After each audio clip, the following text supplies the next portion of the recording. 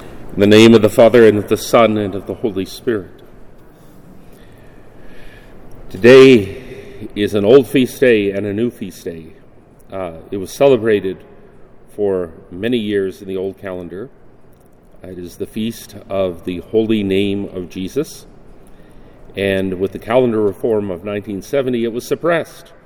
But then our Holy Father of most happy memory, Pope St. John Paul II, restored it to the calendar, so we have it back. And it's a very good thing, because I think we need a feast day of the Holy Name of Jesus, if only to remind us that his name is holy and not a swear word.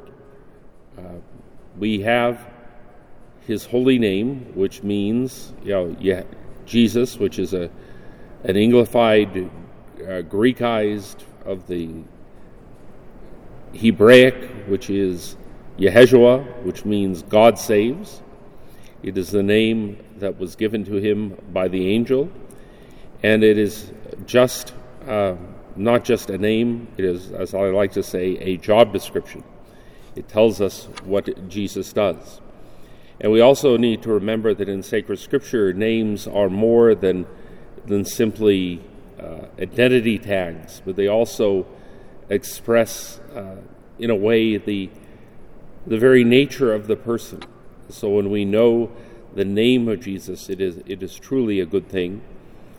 And when we know the name of God, it even tells us something about God. So that when God revealed himself to Moses on Mount Sinai, he was told that God's name is I am who was, who am who is, I am who will be. And Jesus is God saves. He is the Savior of the world. But back to the fact that we need to be reminded that his name is holy and not a swear word.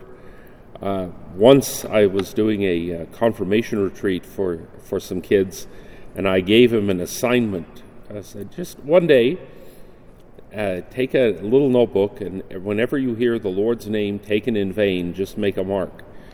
And after the confirmation itself, one of the kids came up to me and said, Father, those are a lot of names taken in vain. Yeah, they are.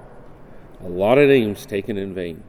At the same retreat, I also asked them to think about what a space alien, if it came to Earth and knew nothing about Jesus, what would they think of Jesus just about how we used his name? They would probably think that we don't like him at all, because we use his name as a swear word, because we talk about him when we're angry, instead of treating his name with the utmost reverence.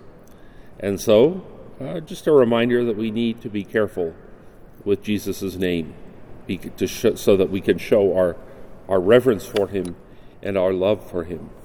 In the name of the Father, and of the Son, and of the Holy Spirit.